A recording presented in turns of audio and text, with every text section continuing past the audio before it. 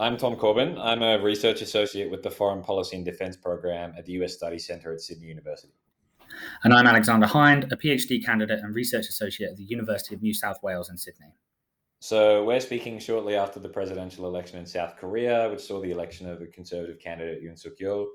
President elect Yoon's renewed emphasis on bolstering South Korea's national defence should be seen in the context of record spending under President Moon Jae in over the last 5 years. And in that context, we reckon it's worth reflecting in broad strokes on South Korea's naval modernization and its evolving ideas about how to use these capabilities, because the Navy is one of Korea's more understated yet increasingly important assets, both on and off the peninsula. So it's a good idea to talk first about the ways that the Moon administration has sustained and expanded South Korea's post-Cold War naval modernization through several major policies and documents. These include Defense Reform 2.0, which demonstrated a commitment to defense budget increases of around 7% year on year, and also the 2019 Midterm Defense Plan, which introduced proposals for new potential platforms such as a light aircraft carrier and arsenal ships, alongside existing surface and submarine modernization programs. So, one of the big questions to ask then is, why is South Korea pursuing these capabilities? If we look first in the Northeast Asia region, we can see that South Korea is competing with other neighboring militaries in terms of its conventional capabilities at the same time as it responds to North Korea's nuclear and ballistic missile programs. South Korea also has a range of territorial maritime disputes with neighboring countries, as well as overlapping ADIZs, which have contributed to repeated clashes around the peninsula in recent years. And South Korea also desires greater autonomy in terms of movement towards wartime OPCON transfer, eliminating limits on South Korean missile capabilities, and taking primary responsibility for its own maritime security.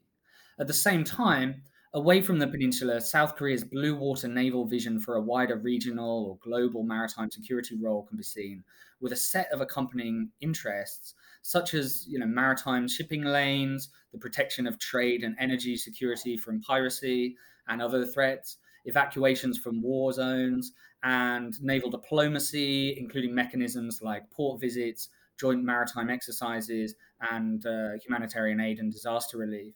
But of course, South Korea's primary interests continue to be those closer to home. In reality, though, there is a lot that the platforms it invested in can do in terms of playing a role in both peninsular and blue water naval ambitions. Right, so it's probably worth briefly canvassing what some of those capabilities are. So let's start with South Korea's submarine program. It's investing in at least 9 new submarines powered by sophisticated air-independent propulsion technology, which has been produced in South Korea. And this greatly improves the stealth speed and endurance of South Korea's undersea capabilities.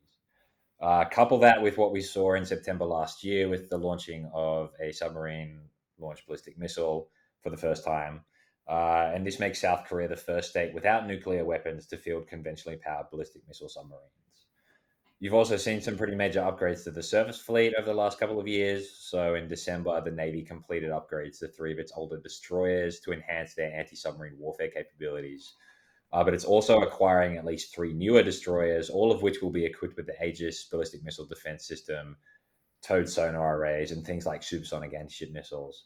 And these are the sorts of the developments that play a big part in the transformation of the ROK Navy from a primarily coastal to a more blue water capable force.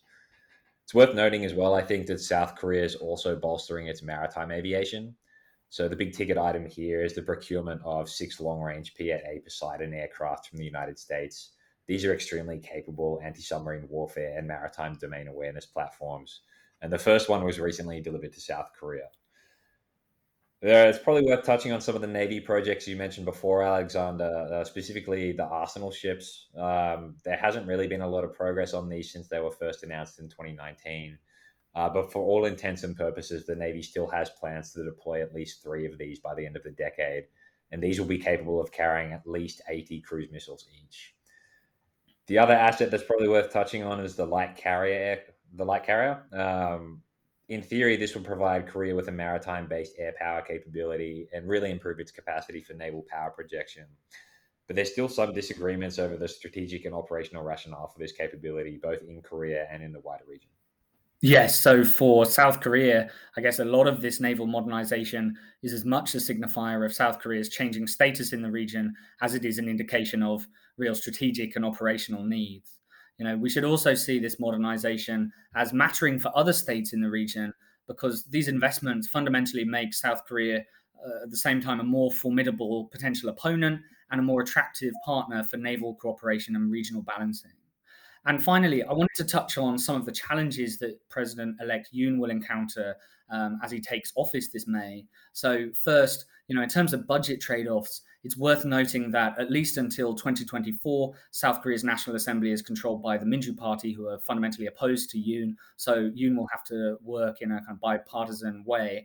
And second, it's not yet clear how Yoon and his team conceives of the role of South Korean naval power in the region. During the election campaign, Yoon made clear his position on the importance of the US and the Quad, North Korea and Japan, but there is much more work to be done still in fleshing out his approach to the broader region.